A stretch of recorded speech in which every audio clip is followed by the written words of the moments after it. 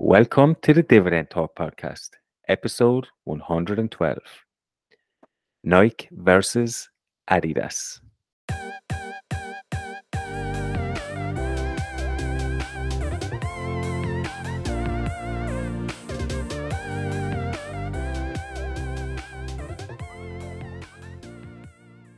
Hey guys, welcome back to another episode of Dividend Talk. Today, myself and European DJI are going to discuss Nike, a European sports powerhouse, and Adidas, who are their European equivalent. All that and more. See you on the inside.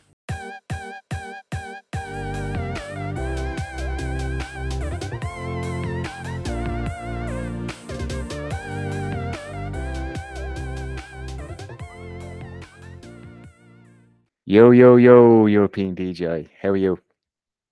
I'm full of energy, EMF. Weekend is starting. We'll still have some football today, so I'm really, really happy.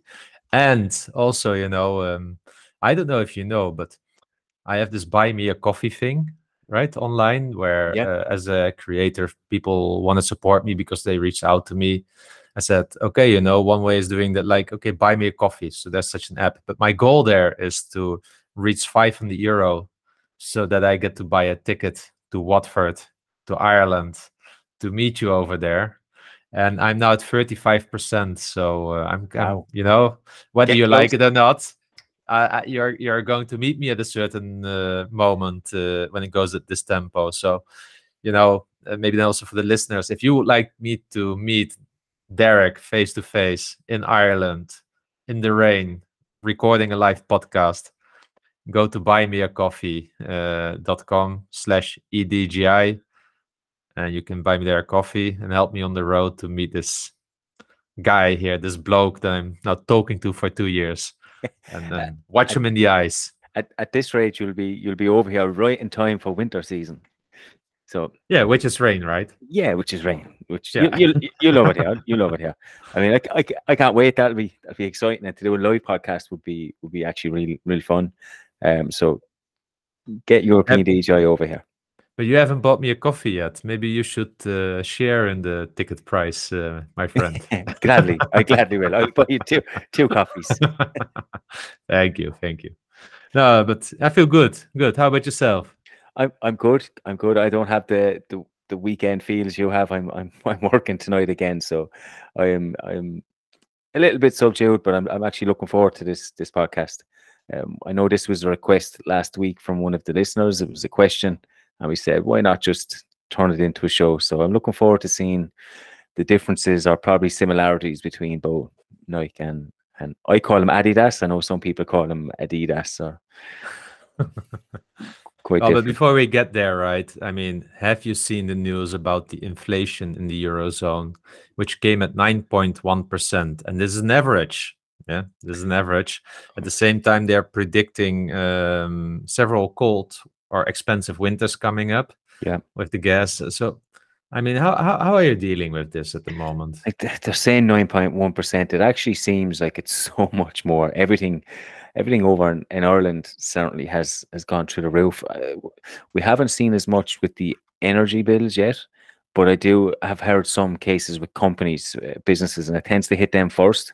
And there is talks of increases now coming our way. So I think it's going to be a long winter. I mean, certainly going shopping and all that is costing a lot more. I went out for lunch. I treated my wife and 2 kids just before they went back to school for lunch. Usually it might cost you 45 euro. It cost me close to 100. So wow. I mean, it's gone crazy. I don't know how.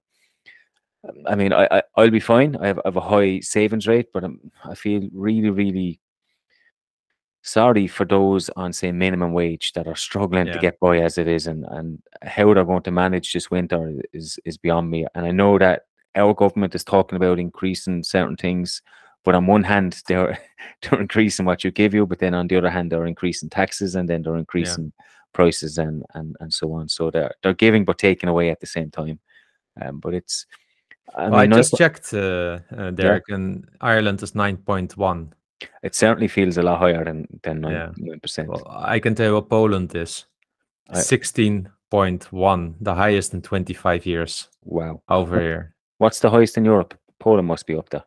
Yeah, I don't know what the highest is in Europe, but I mean 16.1. Effectively, I got like a pay cut of 16.1% compared to last year, all else being equal, right? So yeah, I need to work harder, really harder still to make up on this, to stay flat with my savings rate, or I'll just go back to ramen noodles. No. We take it on the chin. We take it on the chin. But if this rate, right, if this is really the rate after a year, I also need to adjust a little bit my retirement numbers, because I was averaging with a 3% growth or 4%. I remember at a certain moment. And you can do this for 2-3 years, but this is just cutting in straight away 4 years, right? Yeah. And then I really need to adjust the numbers there. And at the same time, stock prices are getting lower. So it's yeah, a bit of a double whammy. But see, the hard part about now is that we have inflation and there's risk of recession and losing jobs, and now we have a stock market that's crashing, and we do know that we both have asked for a stock market to crash, but the problem is that people that invest weekly, monthly, or maybe even every 2 or 3 months might not have that extra cash on the table now to invest when the stock market's going down. So you're kind of caught either way, which is I'm still in the discount phase because I've got some money behind, right? Yeah. But it's true. If you just have less money left in the month, then you don't really benefit actually for what you've been waiting. But on the other hand, dollar cost averaging, right? We just need to continue doing this. At a certain moment, will be in our favor again. Yeah. I can't imagine in Europe having 10% over a sustained long time, because then we are really need to really have a different conversation as society, because then we're really deep in shit. Exactly. We're talking about depressions and way back, what was it, 1929 when we last saw something like this. But it's look, it's crazy times. It's going to I genuinely think it's going to be a long winter for some. So let's see how our overlords and our governments handle this situation over the next 6 months. Yeah, I will buy some of those Christmas sweaters that are really, really thick with what is it, the mousse on it or something like that, because they are nice warm, and I will just use those during the winter. Keep you warm. Exactly. But we had some bad news actually with one of our favorite companies, Shell. I was a bit surprised when I read this, but the CEO is planning on retiring next year. Yeah, that is at least what Reuters is saying, right? This is not coming from the official press from Shell. Yeah, I mean, I looked him up. He's 64 now. He probably wants to retire at 65, as every normal citizen. He just gets like 100 million on the bank account with it.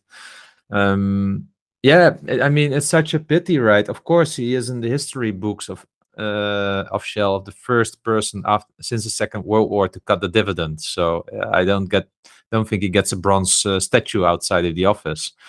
But on the other hand, I've always respected it that he made this tough choice, because the oil crisis in 2016 was tough, and they bought British Gas Group as well, which was a really good deal, specifically in hindsight. When you look at it now, it was actually an excellent deal still. But they were just really, really struggling getting out of that. And then 2020, the COVID crash was just kind of knocking them over. And he did really well by having the guts at the time. It reset the share price, but it also allowed them now to have way more flexibility. They're really transitioning now into new energy. So I think he's been doing all the right stuff, and still I've benefited a lot from the compounding effect, reinvesting the dividends. So I think he has always had a good view on capital allocation, and this is what I really liked. And for me, he's really a captain of industry without a blind spot towards climate change, but more a realistic view on this. And yeah, if he's really going to retire, we really miss him, and we don't know what kind of CEO we get back for it, right? Because they had Peter Voser before. I think he was the CFO in the past, and it was nothing. Yeah, he was like looking at it from a pure CFO point of view and not from a business development point of view. What I do like is that this Will Sawan, he's the current head of integrated gas and renewables. So he's kind of shortlisted. So not knowing this person at all, I mean, the business unit that he's leading is the future. So if he's the one that also was really successful in that, then probably he deserves a chance, right? Yeah, I mean, the only worry is that we know there's a transition phase going on here, kind of led by Ben at the moment. And does the new CEO buy into that? Does he want to progress Yeah. with that? Do they change from that? There's so many variables that can happen with a change of CEO that we have to wait and see. And as an investor, uncertainty is the one thing that we're probably used Yeah. to, but we don't particularly like. So I don't know a whole lot about the new guy coming in. He's obviously within the company, so he's well known. He's probably well liked if he's shortlisted for this. But it'll be a transition in terms of what the company are doing, but also in personnel, which could be tricky to navigate as well. Yeah, maybe we should once the successor is known, quickly get him at the Dividend Talk podcast to tell him a little bit about what he should do with the dividend. Exactly. Yeah, keep increasing it, buddy. Yeah, exactly.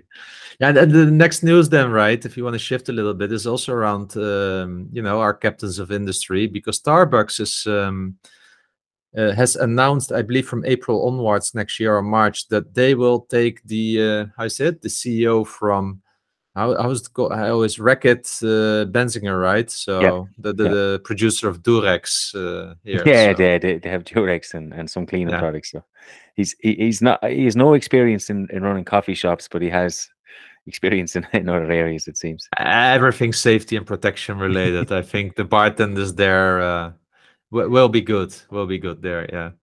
And maybe there's also some cross-selling possible there, right? Let's say after 9 o'clock on a Saturday evening. who knows, right?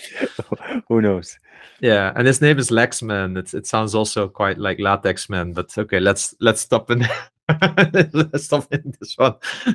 But I honestly don't know anything about the guy really, but I did look him up this morning when I saw the news on our Facebook group. So maybe also for the listeners, a small plug if you wanna also communicate with us, specifically myself, I'm quite active on our Facebook group, Dividend Talk. I'll put the link in the description of this podcast.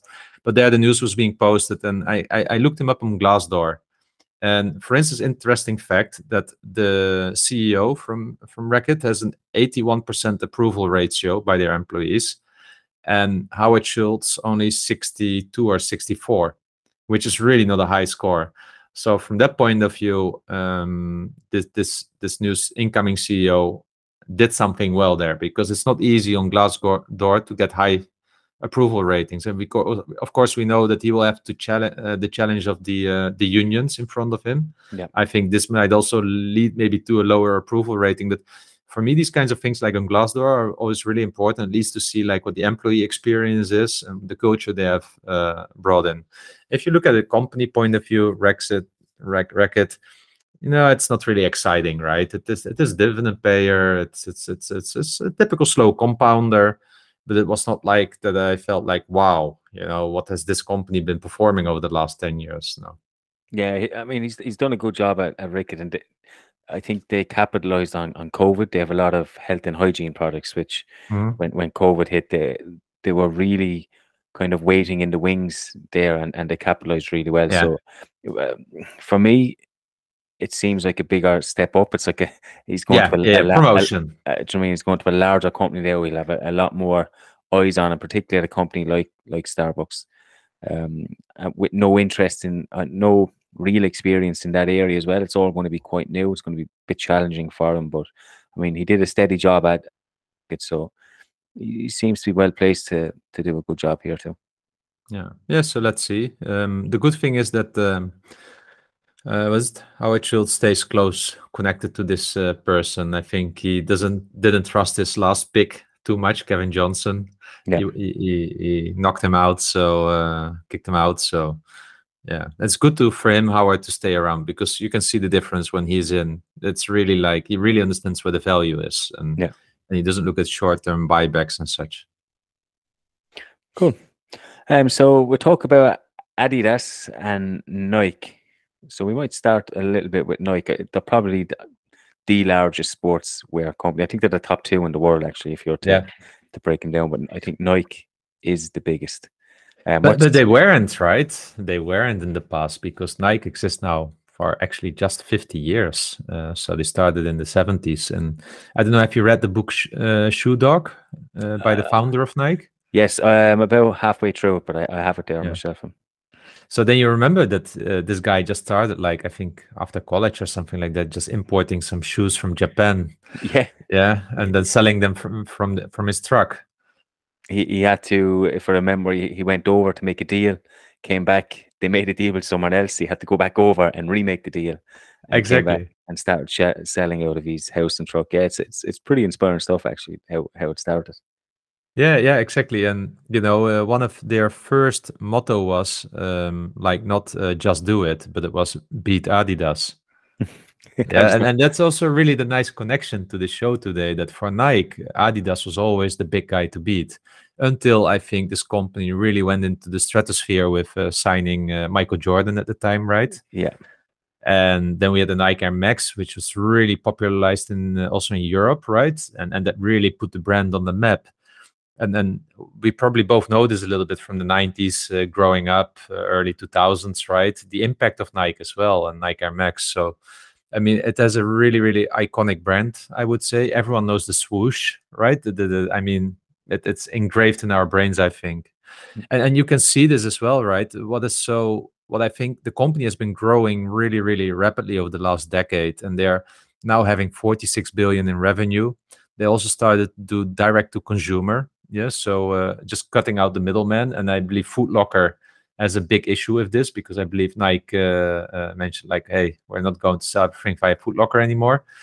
So I mean, they're really taking medicine to their own hand, really innovative. They were one of the first ones where you could buy your own designed shoes effectively, or your own tailored shoes, and that requires really, really a strong manufacturing process, right, to do all of this. And it's like, even they entered into sports like football, where it was always Adidas in the past, right? Yeah. Copa Mundial, yeah, Yeah. but now you see the kids all with Nike. So it's just a stellar company, and they keep on innovating. And I think also the last decade they've been really entering emerging markets, popularizing the brand as well, the deals they make with the stars. So for me, Nike is like also one of my tier one companies that I would like to have in my portfolio, but I don't own them yet. So, if I did the analysis right, it's one of the safest dividends we can imagine. Based on the dashboard that we maintain, it is a 97% dividend safety, Wow. 5-year free cash flow growth of around 25%, EPS growth 12%. So cash flow has been growing a bit quicker, but the AA credit rating, debt to equity 60%, but the interest coverage of 26. So they can really easily pay the interest on their debt. Low payout ratio in the low 30s, mid 30s, and a 5-year dividend growth rate of 13.8% and 20 years of dividend growth. So the issue here just is the yield. Yeah, they have a really low yield of 1.13% at the current share price. So, but people call it a growth company, but it's also a dividend growth company, and it has always shown lots of commitment to the dividend, and that makes this company so interesting for me. Strong brand, like I just mentioned. And if we look at the fair value, right, our fair value calculation is approximately $76, and it's trading now around $107. And that is the normal case, where we take like the 4.5 billion of free cash flow, but still a 15% growth rate, which is quite aggressive, specifically if we are expecting, for instance, a bear market coming up or an economic slowdown, right? Nikes are not the ones, Nikes are easily to cut on, specifically for lower and middle class income people. They can also go with the cheaper alternatives in those moments of times, right, where you just postpone it. So it is a discretionary item. So even 76 is kind of already pushing it from a growth point of view.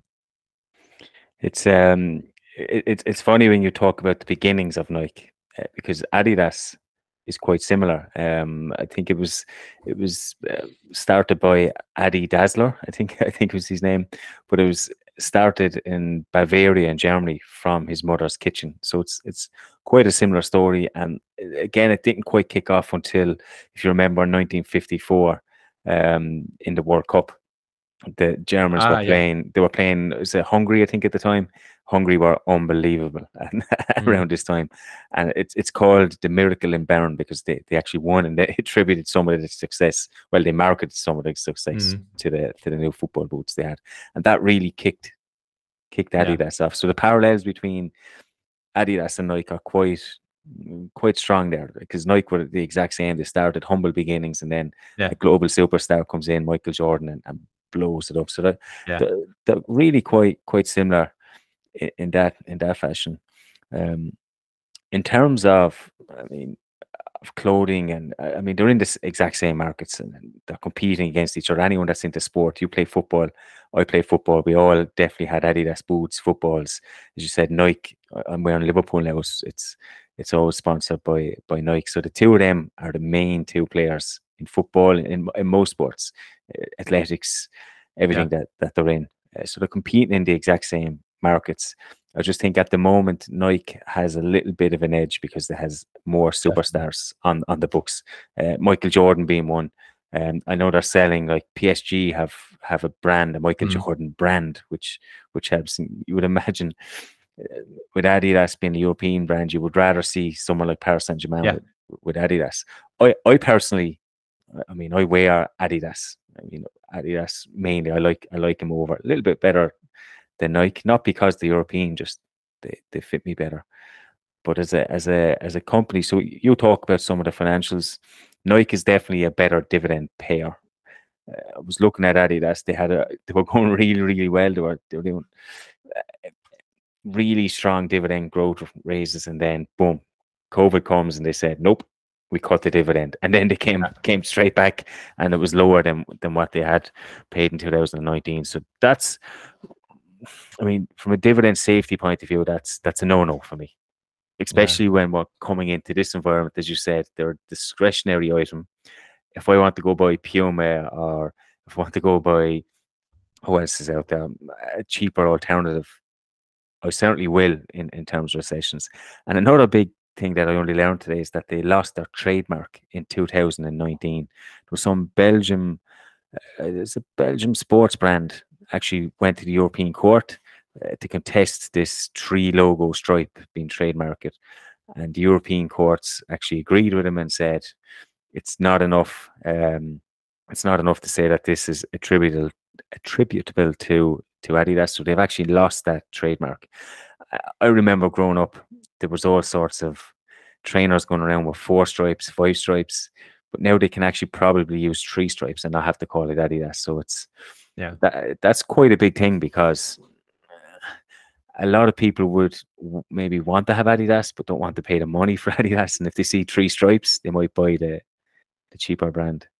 Yeah, exactly. Think about what you can all buy on a Turkish bazaar when you're on vacation, right? Exactly, yeah. So using our dashboard anyway, I have their dividend as questionable. It still scores 59, but obviously the dividend cut hurts it really well. Their average free cash flow growth is actually pretty strong at 7%. Earnings per share is a little bit lower at 3.8. Credit rating is an A2. That's on Moody's. And their debt to equity is quite low at 0.4. I do like their interest coverage, which is nearly 9, which is far more than I need. And both their cash flow, free cash flow payout ratio, earnings payout ratios are under 60%. So I'm more than happy with that. As I said, my main concern with them from a dividend point of view is that we know they will cut. They didn't start paying dividends until, I think it was the first I could go back was 2010. That was the first one to see, and then they cut it at the first sign of trouble since then. I would only assume that they would have cut it back in 2008 if they had a choice. So I would count them out as a dividend company. They're a really good company. Their revenue is growing quite significantly. Just get the numbers up here, but the revenue back in 2012 was 14 billion. It's now upwards of 21 billion and probably hit 22, 23 billion this year. So it's quite significant growth. Pretty much all their boxes check for me, apart from the price, the valuation. The valuation, I have them at about 113 euro. They're trading at 148. I would actually expect them to come down to about 100 over the next year if we start to see this inflationary pressure really sustain. But other than that, everything else checks my box. The yield is currently 2.2. If they were to come down to my fair value, you're probably looking at around 3, which would be acceptable. But of course, it's that dividend cut that really sticks out in my mind. Yeah, and Adidas is just, in my opinion, not a dividend grower. No, It has more this like policy of probably, paying out 30 to 40% of their profits, which is a really conservative approach, right? When you're a CEO and you still give shareholder return. But we are looking at from a retirement point of view, not from a total return point of view. And that's where the mismatch is, I think, with our investing philosophy. And yeah, they didn't need to cut it probably even during the pandemic. I know that people were scared, but look, Nike was probably also scared about what's going to happen, but they didn't cut the dividend. And maybe there's also something for the European companies should do more. Another reason to go to quarterly dividends, because then it doesn't hurt you straight away. If something happens like a pandemic in March, April, yeah, then it's some cash, and you can think like, okay, let's see how it goes in July or in August. And by July, August, they would have known like, oh, we'll manage. Yeah, here people are still buying shoes, so yeah. It's a real shame because I like Adidas philosophy, and I know they're all about sustainability. They're huge into innovation. They work with lots of athletes and sports people, and I think they developed a pair of trainers in the last Olympics that was based on athletes' data. Do you know what I mean? So they really get involved in the sports and really develop.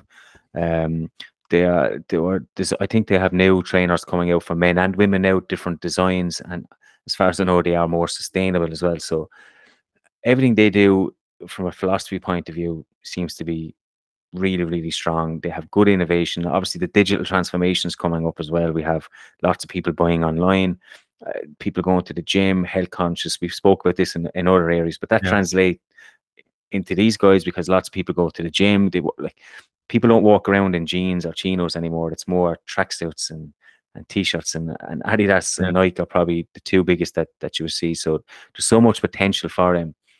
If only that they had a more reliable dividend. Yeah. I mean, I could have understood it if they maybe cut it a small bit, but they actually cut it completely and then reinstated it about 15-20% lower than what it was. And that's and yeah, exactly. Because for instance, Thule, I'm forgiving them because they still put the cash then in the next year after, right? Yeah. So then you at least see like, okay, they've actually reserved the cash and still paid it to us that we deserved, right? But this is just like an ugly dividend cut, those ugly ones that we don't like. But hey, so for me it's clear. Adidas wouldn't fit in my portfolio, even at a proper valuation. For this reason, it's just like a no-go. Yeah, Nike, if it comes down, I could have it. For Nike, I could even make an exception to take it at a 2.2% yield. Usually I say 2.75, but Nike is such a company. If it would have a low payout ratio of 35%, I could take it at a 2.2 or something like that. But it still means that the price should go in half from here. And I don't see that happening anytime soon. Really not.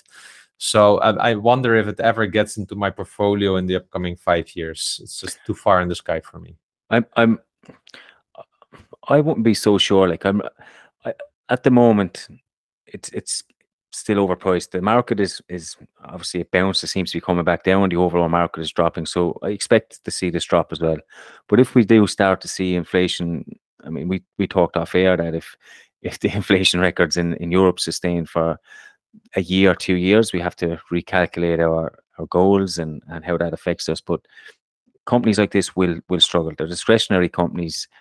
I think patience will be a key with this one. Just sticking around. Maybe I know you're a fan of putting in orders way below the target price and then forgetting about them, and then it'll hit. But I do honestly think this could easily come down to about $80, and at that price, then I think the reward may be bigger than the risks. But I think patience is going to be key with Nike. I won't be in a rush to buy them now, but I certainly would like to own them, but at a much better price. Yeah. So let's see. Good. Let's go to some listeners' questions, EMF.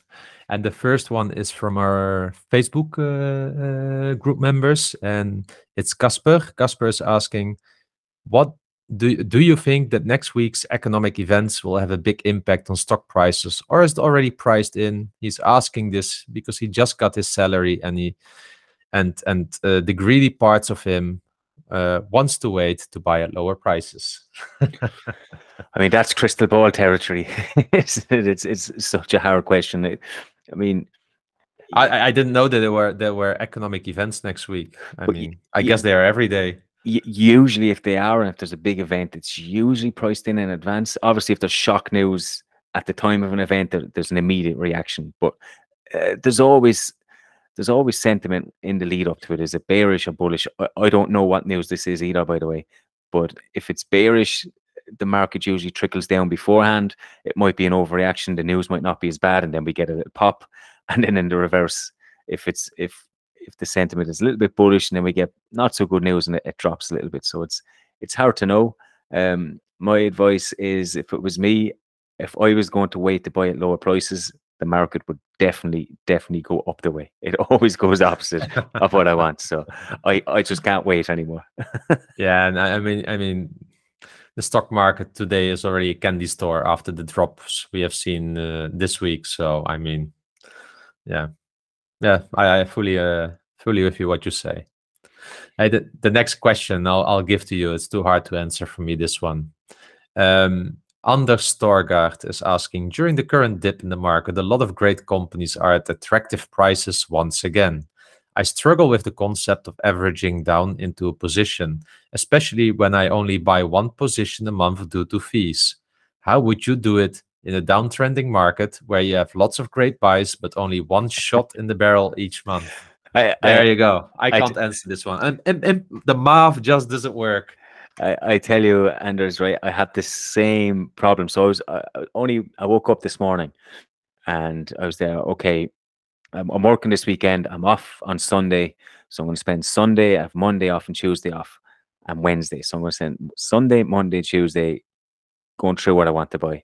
But in my head, I was thinking, because usually I buy one company a month, but there's just so many companies I might want to buy now. It's just I don't know how to actually do this. So it's really a hard question. But focusing on top quality companies first. So I will be looking at my Microsofts, my Texas Instruments, a little bit of my Johnson & Johnson, and see if they are within a value range. If not, I will focus on tier 2, and maybe spread it out over 2 or 3. But I honestly don't know. It's a hard question in a downtrend, because you don't know how long the downtrend happens. Yeah. But what I can tell you is, during COVID, when I was buying, was a little bit more aggressive than I am now. And I was spreading it across 3, 4, and 5 different companies at a time. So that's what I did, John. Yeah, but he says about his fees. So Anders, the only thing I can tell you, you probably have a strategy where you wrote down some notes. For me, it is like quality. It's my tier 1. In these times, if there are so many options, for instance, also you can look at Allianz, high yield and everything. But in these times, go for quality.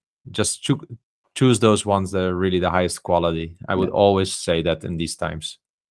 And fees, I mean, when you have companies out there like Interactive Brokers and DEGIRO, I don't know if you have access to them, but fees just don't really enter my mind anymore, because they're just so low. Yeah, trading to 1-2, you could also do as an alternative. Yeah. Good.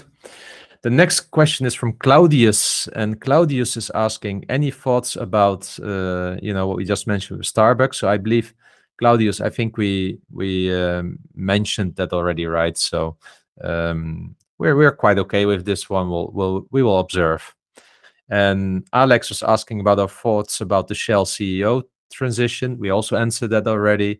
But then we have also a new group member here. His name is Michał Kaczmierczak, and he's asking, effectively, he would like to learn a little bit more, or hear us talking a little bit more about how he could, earn some additional money with option trading, because he hears us talking about it from time to time. Yeah, and that's the fear of when we talk about it, because when I read halfway through, I can see I'm quite new to investing. Okay, and that we mentioned that we trade options. I mean, right now, if you're quite new, I would focus purely on getting to know a company's financials and your investing strategy. Straight out, options is not easy. You'll hear me talking about options, but you will also hear me talking about some of the shit companies that I still own, such as Wish is somewhat one of them, and Solo Electrica, some electric car company that is a bag of crap, right? So I'm left holding some company. So it's not easy to do options. It's a lot easier to chase yield or chase premiums and get burnt. I got an email actually from one of our listeners. Talked to him on and off some bit. He's retired. He's financially free. He's given me some great advice over the last couple of years, and I really like chatting to him. But he wrote to me. I wrote an article, a first article in a while. I'm going to try to get back right, but I did write. I wanted to go through my strategy again and just really put it in writing out there so everybody can see it. I can see it, and it's something to refer back to. But he questioned me on my my strategy with options, and to be fair to me, said he doesn't understand it. Why not just invest that money that's sitting on the sidelines in good solid dividend companies, and you'll probably earn the same amount in the long run. He has a point, to be fair. You will. I mean, I did write back and I said I've earned more in terms of cash dollars. I've earned more in options, but then the truth behind that is that I took a lot of risk early on. If you were to look at my option income now, it is obviously lower, but my risk is gone lower as well. So I think there is definitely a point Derek, to add. It's really simple. Everyone's a hero and a successful person in a bull market, and you've been doing option trading mostly in a bull market and a bull time. Yeah. Exactly. So my advice is, when we're saying it, certainly ignore me. I've been caught a few times. I don't know if it's always the right thing to do, and I don't know if it will actually increase the rate of return, to be fair. Yeah, so Michał, same here. Stay away from it when you're new. Master the game first of normal long-term investing. It is risky. For instance, I've got now three option trades that are underwater. And now, the interesting fact is, like, you see it in the current share prices. For instance, I've got a put option on Intel at 35, but I know it's trading at 31.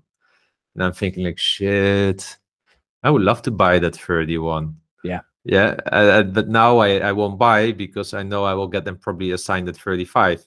So psychologically, this is still really hard. Yeah. And I'm okay with it because I really told myself I wanted at 35. So I'm going to get them if they get assigned right in October. But I know that I'm really patient compared to many other long-term, or not long, but just many investors out there, because I see it continuously on social media. So I'm already patient, really patient. I already have limited fear of missing out, and I'm still having these thoughts. Now, if you're a little bit subjective to impulses and such, definitely stay away. Definitely stay away, because you will burn your hands really hard on options. You will. You'll definitely come across companies like I did, such as Wish, and think, okay, they've had a decent quarter, they're going to grow this, blah blah blah. You'll justify it in your head, even though you know you're wrong. You will make a justification to chase that, and you will get caught. But definitely, I think the best thing to do starting out is to ignore options, ignore social media when it comes. Everybody talks about what they're earning and so on, but just try and ignore it. Focus on the fundamentals, get a good solid base behind you, and then once you understand and you have maybe a decent network behind you, then you can maybe try and expand your portfolio in different ways. But I would just focus on, for me, dividend growth investing right now. Yeah. However, he did ask what he could read, and I know that you did, together with Phil Seckler, you did an episode on the wheel strategy. Yeah. And which episode was that again? Somewhere in the 60s, right? Yeah, it was a long time ago now. Yeah, exactly. So what I would suggest, Michał, look a little bit through our Dividend Talk podcast.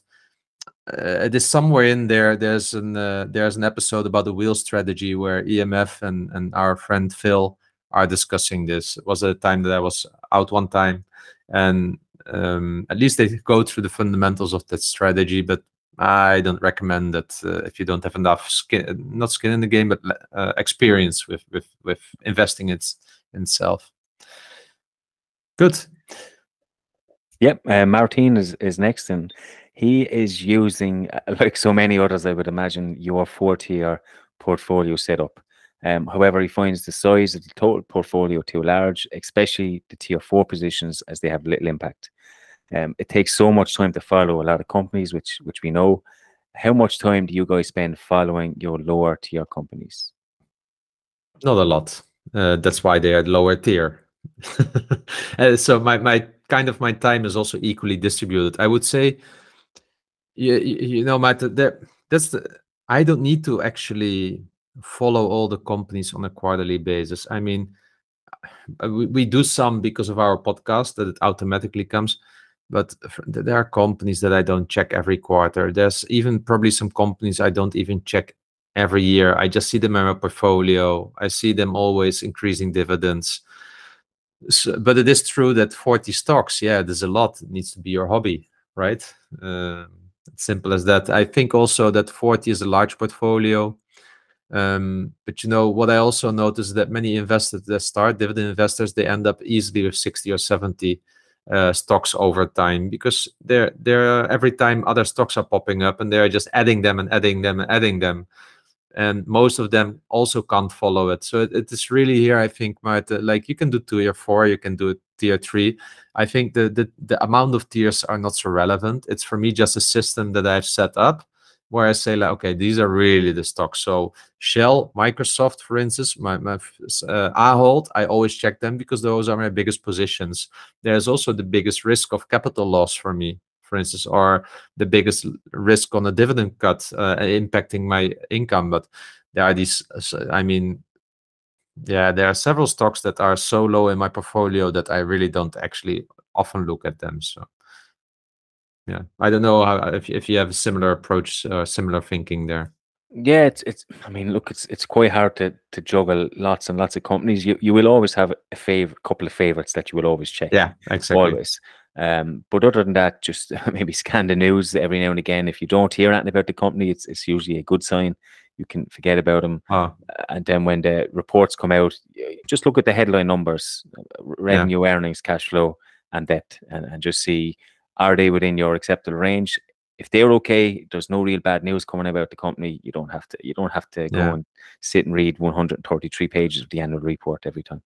I'm now checking my portfolio and I see Chubb here, the insurance company.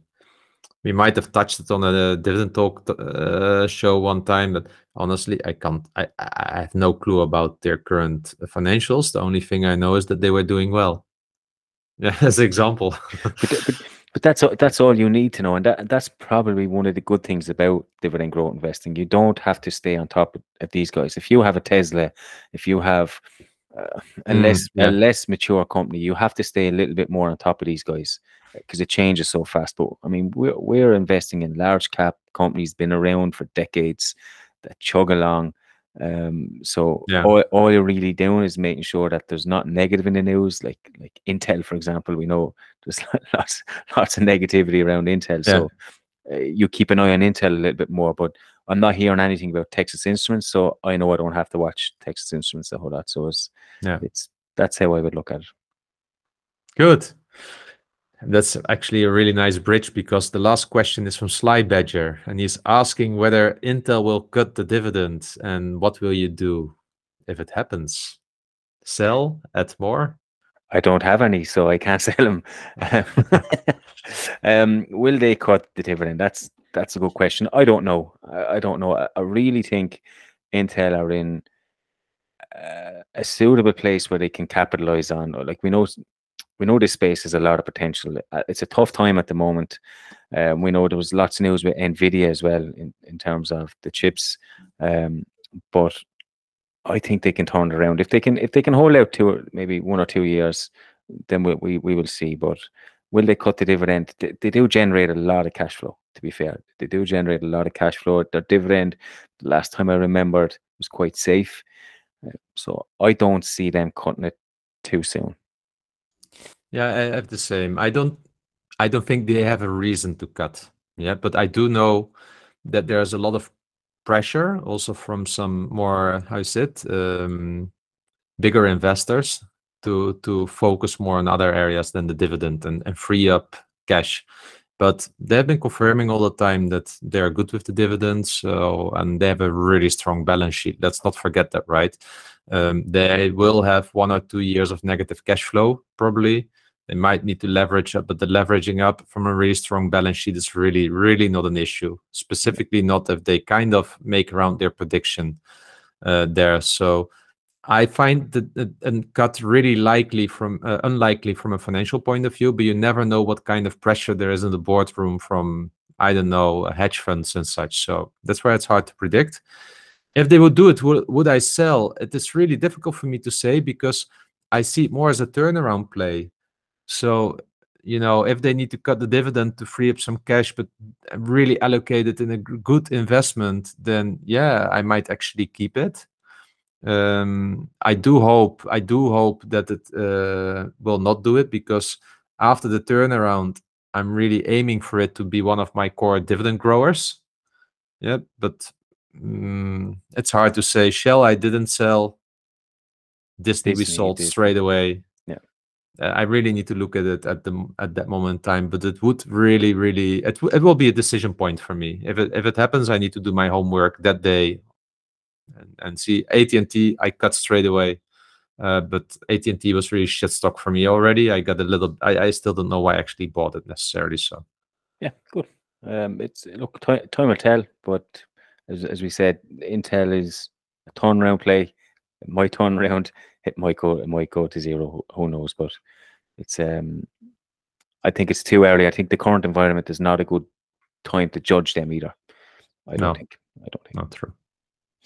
Cool. So that's the end of the show. Thanks a million to all the guys for the questions. We do like the questions. They keep us on our toes. I generally don't read half of them until we're actually in the show, so it's always quite a surprise when we get them. But thanks a million. Keep them all coming, and we will see you all next week.